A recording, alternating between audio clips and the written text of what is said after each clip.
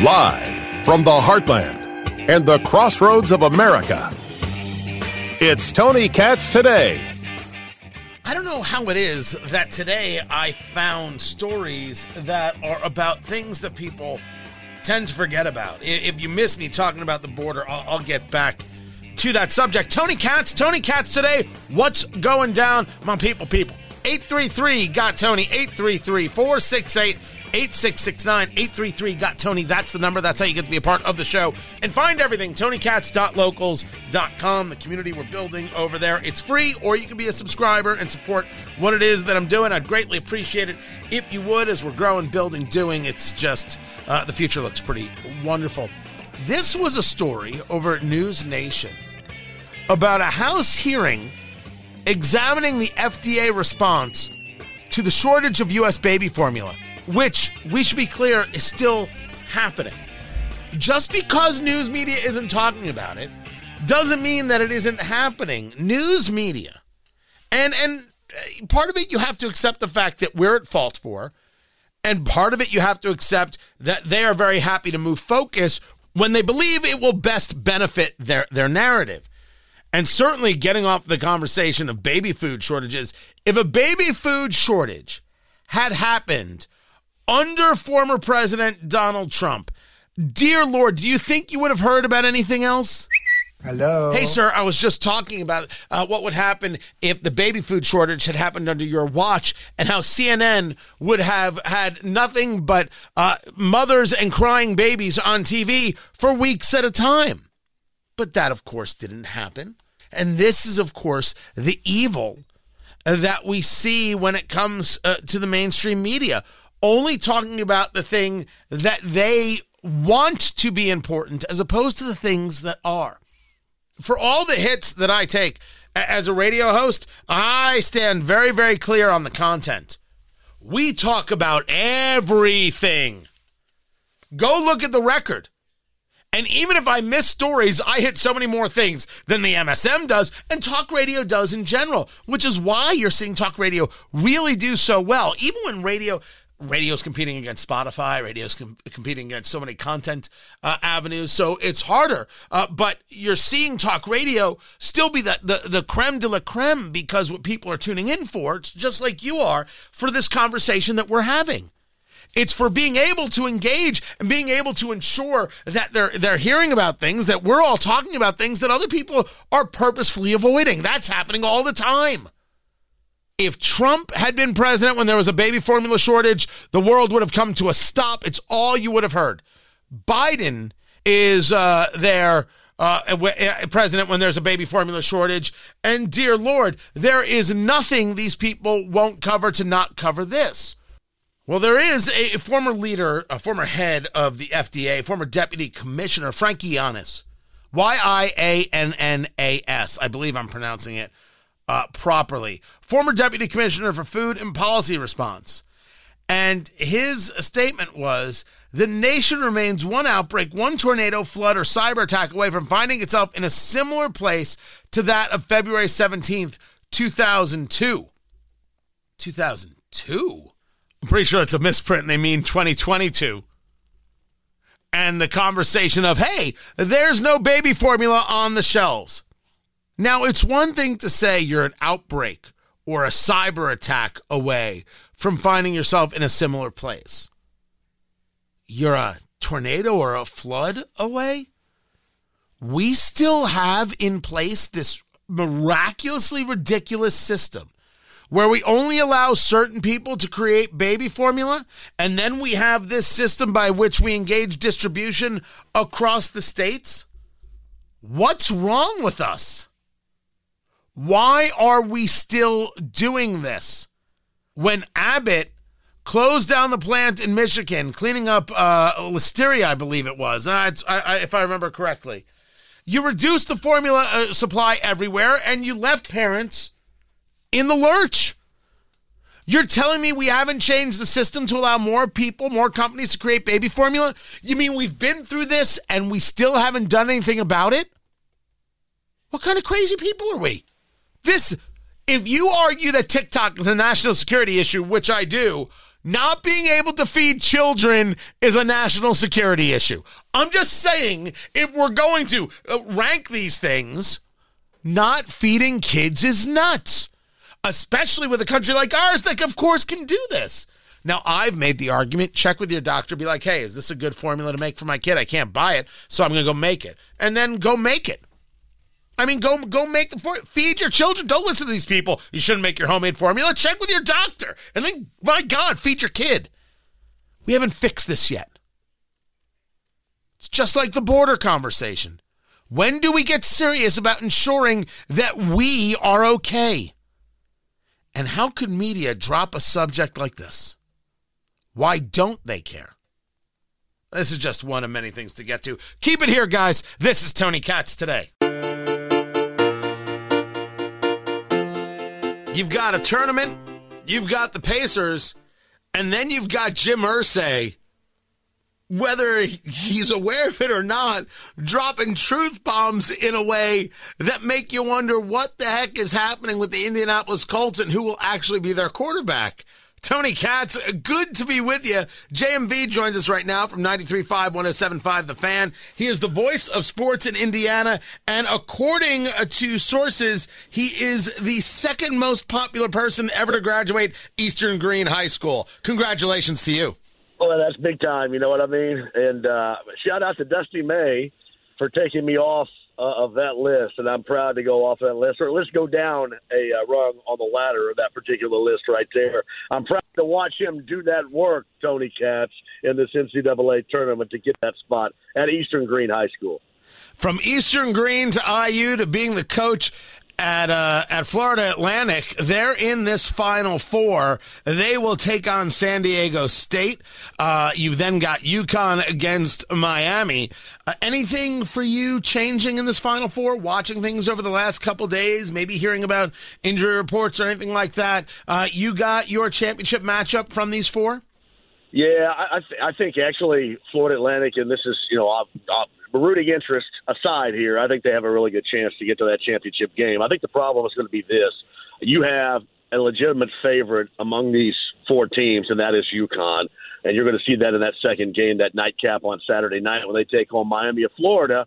Now, we'll see what Miami of Florida can give to them because they have been outstanding in this tournament so far.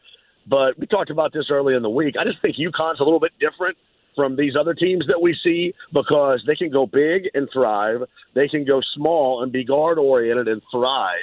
They can do really everything that maybe some of these other teams won't be able to do. They have shooting. And here's the thing. Danny Hurley is their head coach, and last year he realized this. He said, you know what, we need some shooting here to go with our big guy in Sanogo. And they have added shooting all around. They are athletic. They can run. They can play in the half court. And that will mess some of these teams up. Now, we'll say this about Dusty's team. They can get up and down the floor, and certainly they can play, and they have a big man in Golden, a 7-footer, but it just seems like UConn, Tony, can come at you in waves. And if I were going to install a favorite going in easily on Saturday and then to make it to Monday, it's going to be the UConn Huskies. You know, it's fascinating because I think you're right. As you take a look at it, just take a look at just the numbers in the play. UConn has just been outstanding and dominant, and as a 4 seed, maybe an argument for they were ranked down a little too much. But going up against Miami, it's a question of who's had a harder run through this tournament. Miami had to get through IU. Miami had to get through Houston. Miami had to get through Texas. That is crazy, crazy stuff. The biggest thing that UConn had to get through was Gonzaga, and they dispatched of Gonzaga by nearly 30 points. They dispatched of Arkansas, upsetting morning show producer Jonathan, by more than 20.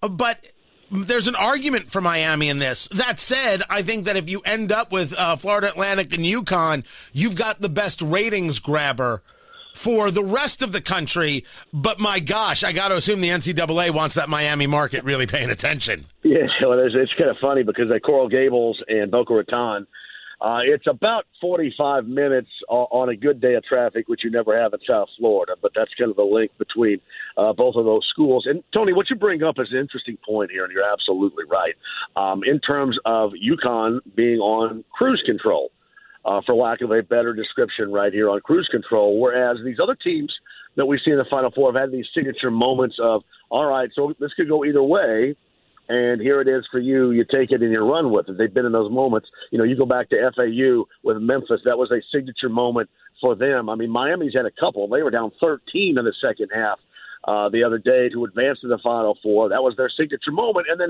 when you look at San Diego State, you know, kind of a do-or-die situation they had ultimately with Creighton that they got over on. And UConn has kind of been on that cruise control type of thing, playing – you know, at a high level. So they haven't had one of those situations yet. So I agree with you. Sometimes you need to go through that to experience it, to get to that ultimate level. And we'll see if that plays a significant role coming up on Saturday. And certainly if UConn ends up getting on Monday night to that national championship game.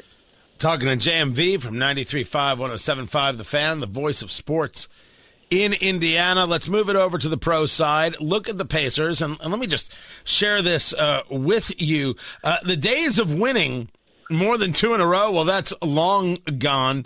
Just in the last six, lost to the Sixers, lost to the Hornets, a win against the Raptors, which we'll argue fluke, lost to the Celtics, lost to the Hawks, lost to the Mavericks by 23. What was that, last night? Was that just last night? It was night before last. Night before. Yeah. This is what we call in the business not a good team. When you thought maybe they would just at least be exciting, that has lessened. They are not last in the Central, but they just don't want to, give Detroit a run for their money. What's next for these people? Finish up the season, everybody goes into hiding, and how do they rebuild? No, you're right. I mean, that's what they're doing right now. They're kind of mopping up the season here. And they have, and you've been out in front of this on your show with us together here. There have been moments, spotty moments, in which you can go, oh, wow, this team is really good. This team can really compete. And then, they'd give us reasons to understand why they weren't significant enough to make a legitimate run or to get into the postseason, and we've seen that recently. Miles Turner didn't play. Tyrese Halliburton didn't play because of injury situations against Dallas the other night. So we all kind of knew how that was going to end. And, essentially, Tony, they're mopping up the end of the season, and we'll see what happens as far as the NBA draft lottery is concerned. We'll also watch this. We'll see what happens in terms of players wanting to come and play here now. Comparatively speaking, nobody really has ever. I'm talking about free agents, something like that.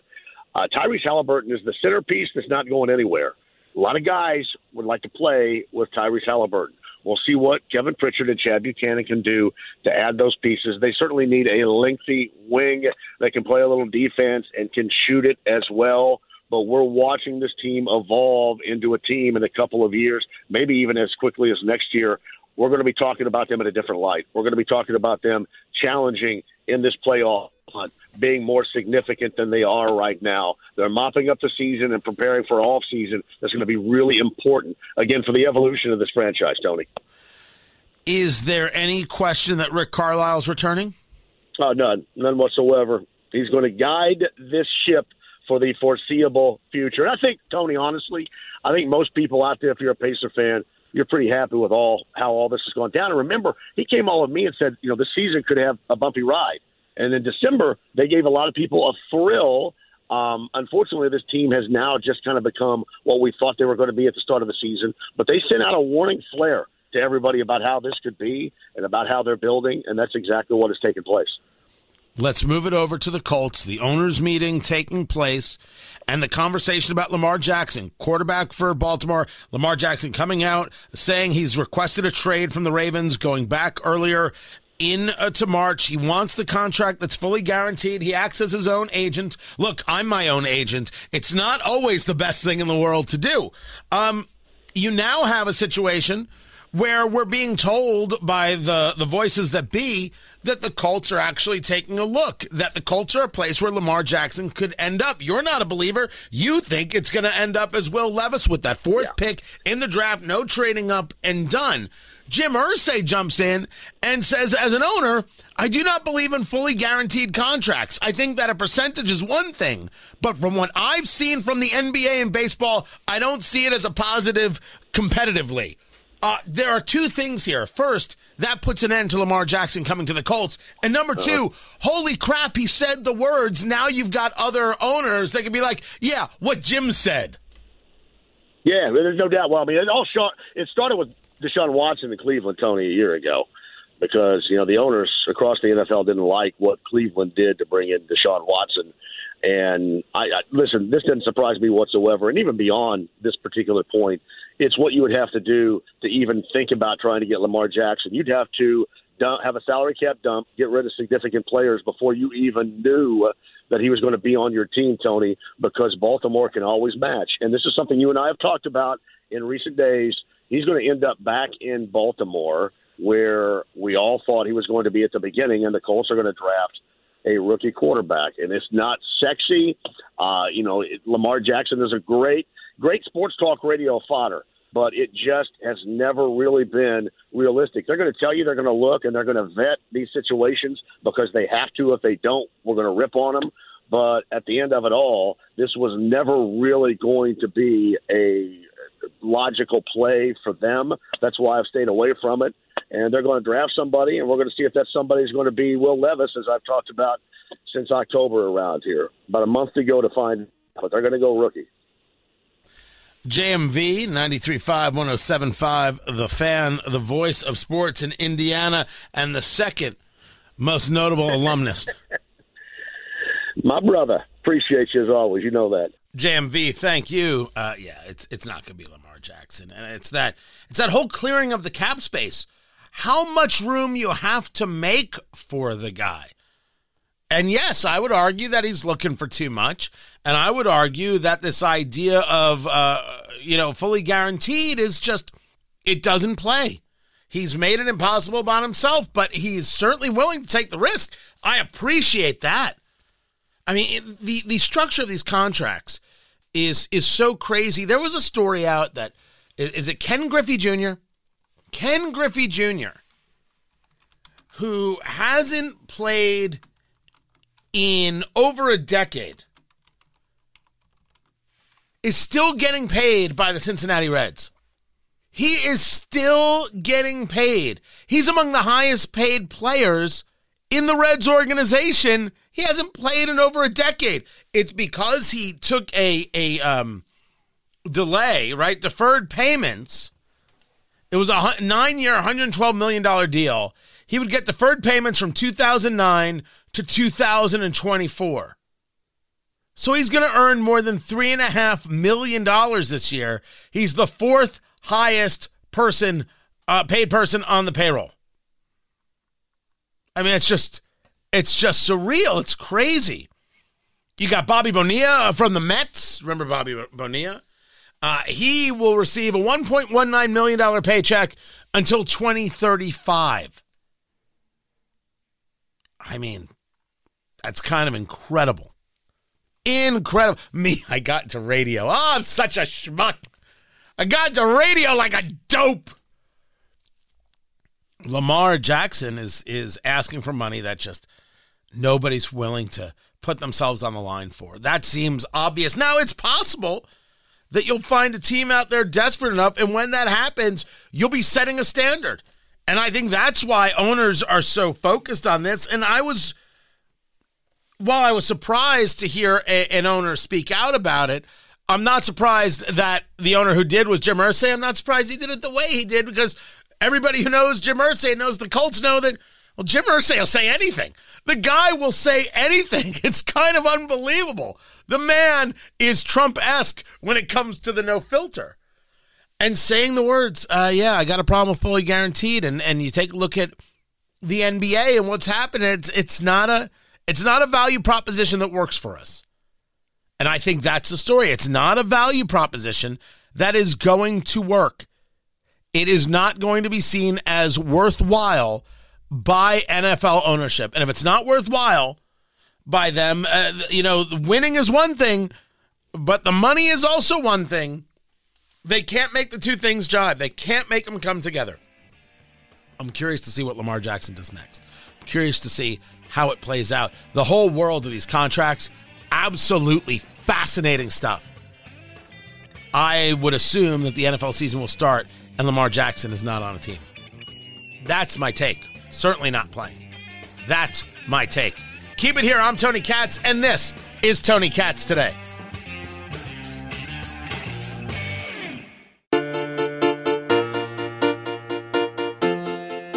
So, yeah, I've been on a tear about stories that others are forgetting to talk about or get pushed to the back burner. Also, in a weird note, I've noticed that I begin a lot of my sentences lately with so.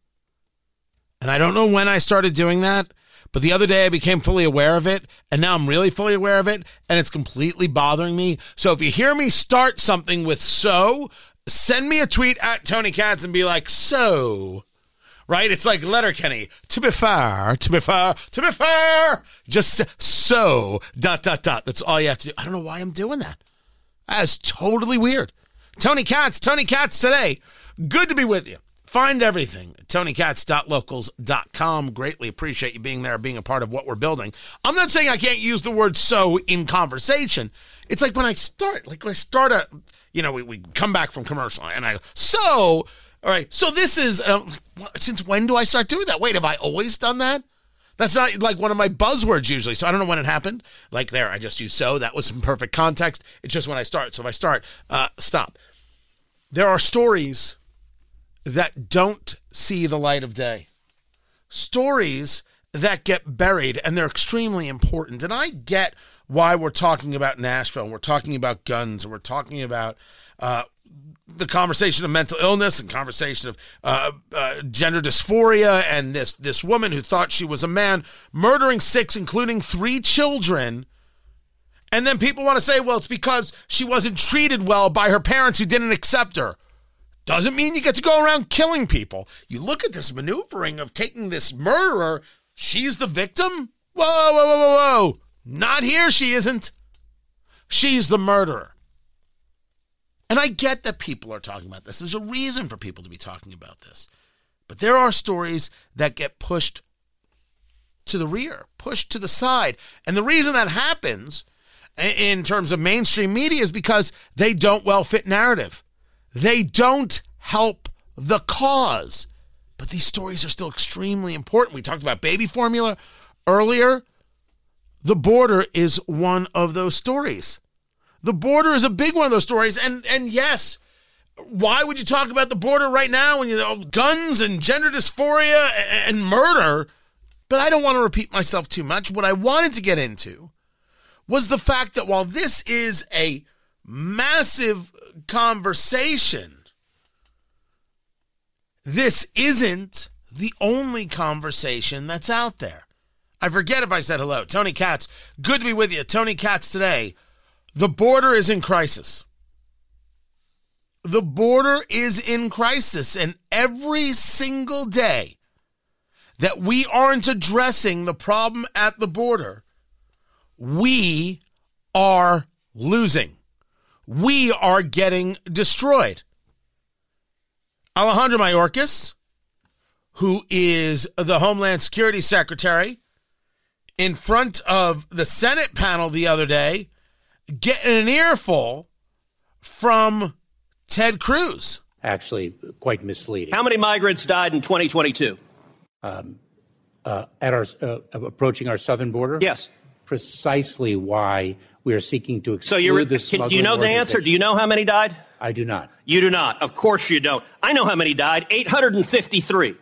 That is 853. And by the way, here are the numbers that have died every year. You go back to 1998, you see it's consistently between 300 and 400, 300, 400, 300, 400. Suddenly, 2021, what happens? You get in office, and that red line are dead bodies. I've been on the Rio Grande, and I've seen dead bodies floating there who've drowned because of your refusal to do your job. You don't even know how many have died. What do you say to the Texas farmers and ranchers who find pregnant ladies dead on their property, who find toddlers dead on their property? What do you say to them? I say that is why precisely We are taking it to the smuggling organizations. But you are not. That is simply not true. Number two, it is let me read from the Wall Street Journal. The Wall Street Journal 2 weeks ago ran an article entitled, "It's like a graveyard. Record numbers of migrants are dying at the border." The story begins with this chilling line, quote, "Eagle Pass, Texas. Local officials keep a refrigerated truck to hold the bodies of migrants who drown in the currents of the Rio Grande while trying to cross the border into the U.S." Mr. Chairman, I ask unanimous consent that this article be entered into the record. And into the record it went. And man, I mean, this was not the only contentious moment that Cruz had with Mayorkas. Of course, there's an issue at the border. It's just a question of why people like Alejandro Mayorkas refuse to say so. Is there a crisis at our southern border? Senator, there is a very significant... That's a yes or no question. There's a very significant... Is there a crisis? Senator, there's a very significant challenge. I think your microphone is not on. There is a very significant challenge that we are facing. Yes or no, is there border. A crisis? I believe I've addressed that question. So you're refusing to answer? Senator, there is a very significant challenge. And will you answer if there's a crisis?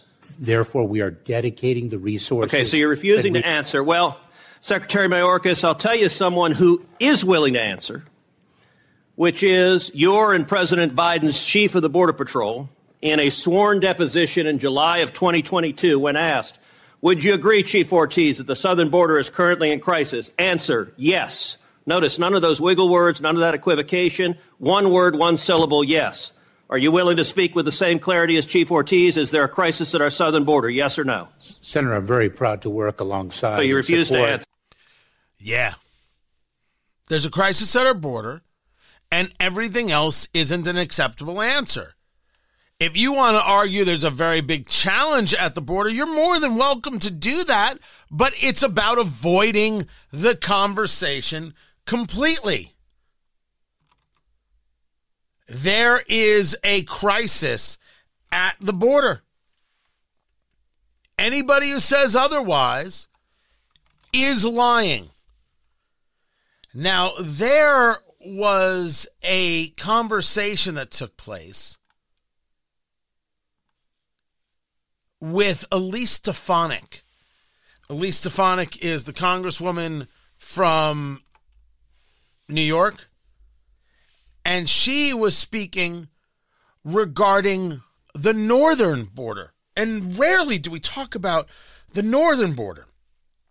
Representative Stefanik was noting that there are issues in what's known as the Swanton sector.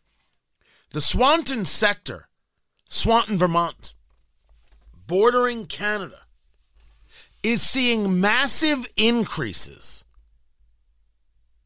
in people coming over the border.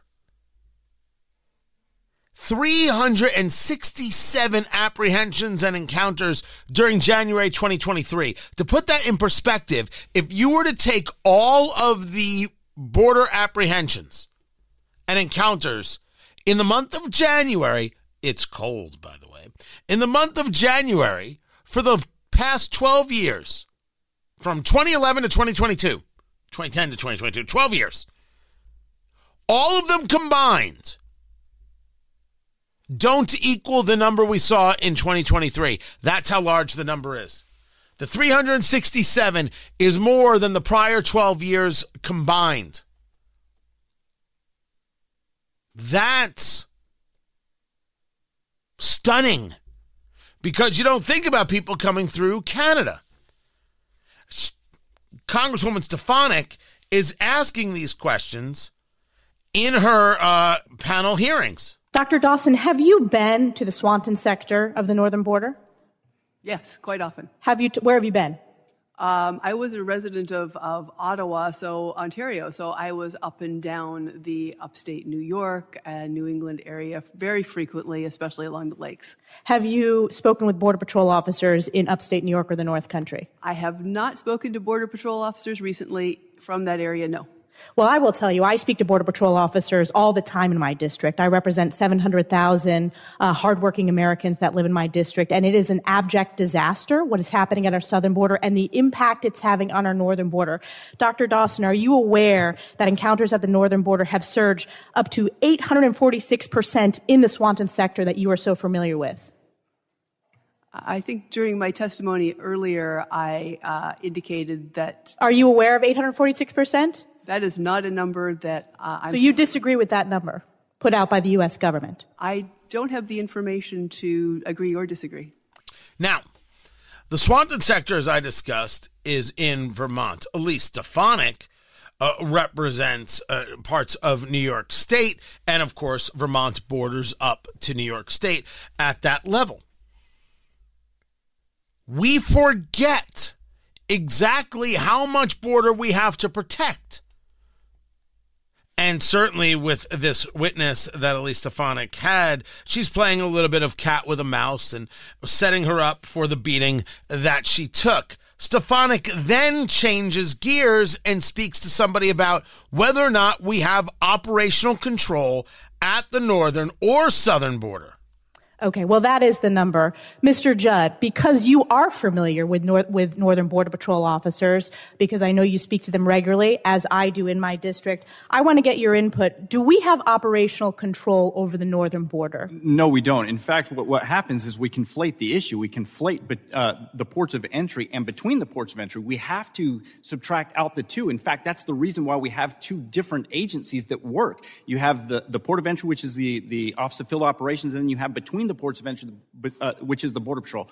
We have to take those two issues apart from each other and look at them individually. And Mr. Judd, walk me through. I'm very familiar hearing from my constituents about the crisis on the southern border, how that has impacted the morale of Border Patrol officers up north who have been transferred over and over again to the southern border with no notice deployments. Number one, the morale impact. And number two, the fact that we do not have the personnel we need operationally along the northern border, specifically the Swanton sector. A little over 25 years, I've never seen the morale lower in the Border Patrol than what it is today. Make no mistake, we will continue to put on the uniform. We will continue to go out and do the job that we're supposed to do. We just won't be happy about the job that we're doing because we know that we do not have the support of this administration to actually protect the American people. I believe that's true, that the administration is not in any way backing up Border Patrol. By the way, Mr. Judd is Brandon Judd, president of the National Border Patrol Council. I believe that to be true. But it's this part of the conversation that I think for a lot of people, they're like, well, I never really thought about it like that. And then when you look at how we have taken away from the northern border to support the southwest border, it all starts on the southwest border. If we can control the southwest border, then we won't have to touch the northern border agents. But because we don't have the policy that's necessary to secure the southwest border, then the northern border gets robbed, and then it opens up the gaps that we're currently seeing. That is a perspective that requires our conversation. Well, everyone is going to talk about Nashville and this shooting, and I'm not saying that they shouldn't.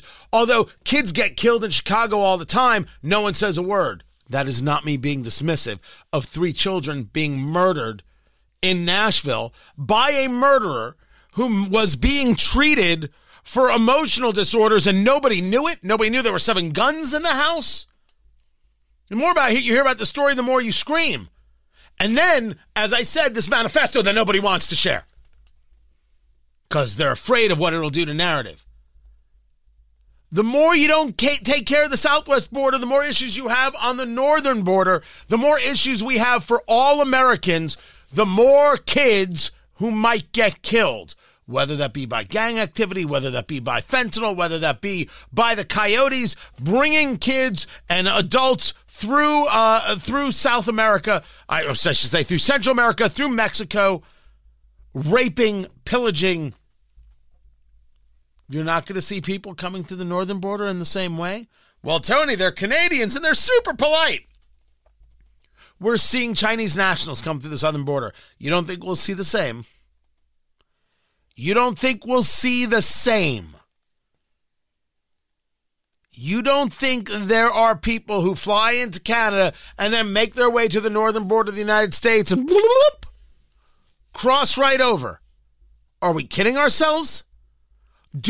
How many people actually live in this level of fantasy land? This is a massive problem. A massive problem that we refuse to fix. This should be anger on a bipartisan level at the bipartisan Congress.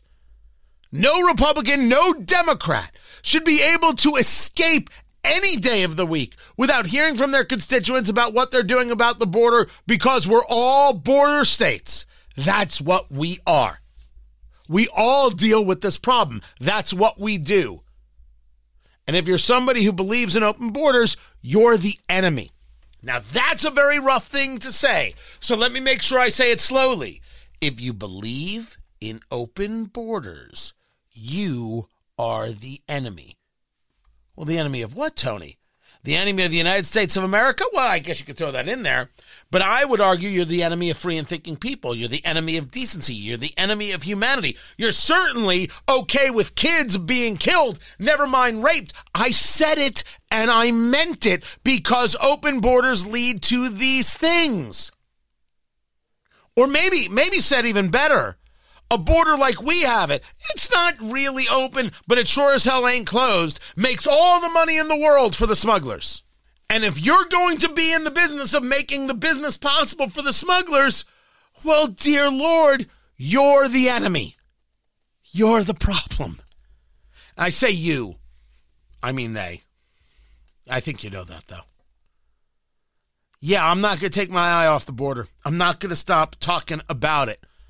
And while everybody goes about chasing the latest story, and I'm not arguing that it isn't horrible, I'm not arguing that it isn't worth our time, we got to it today. I'm not going to avoid these things that are killing us. Just that when they kill us slowly, they get less news coverage. To hell with that. I'm Tony Katz. If you follow me on the Twitter box, if you follow me at locals, TonyKatz.locals.com, you can follow along as I'm working to help Indiana, the state of Indiana, cap cigar taxes at 50 cents. Right now, taxes are 24% on a premium cigar. And what we'd like to see is a cap of 50 cents regardless of the percentage. And Michigan has done this. Minnesota has done this. What they've seen is more revenue for the state, and it helps small business thrive and grow and keep more of their dollars there. They can hire more people. They can do more investing. They can have more stock, more advertising, all these kinds of things. So if you follow me on Twitter at Tony Katz, TonyKatz, or TonyKatz.locals.com, you can get the QR code where you can sign the petition and then help Indiana do this and help small business and help growth and keep prices down. These are wins all the way across the board. TonyKatz.locals.com, TonyKatz.locals.com, at Tony Katz on the Twitter box. Tomorrow, everyone, you be good. Take care.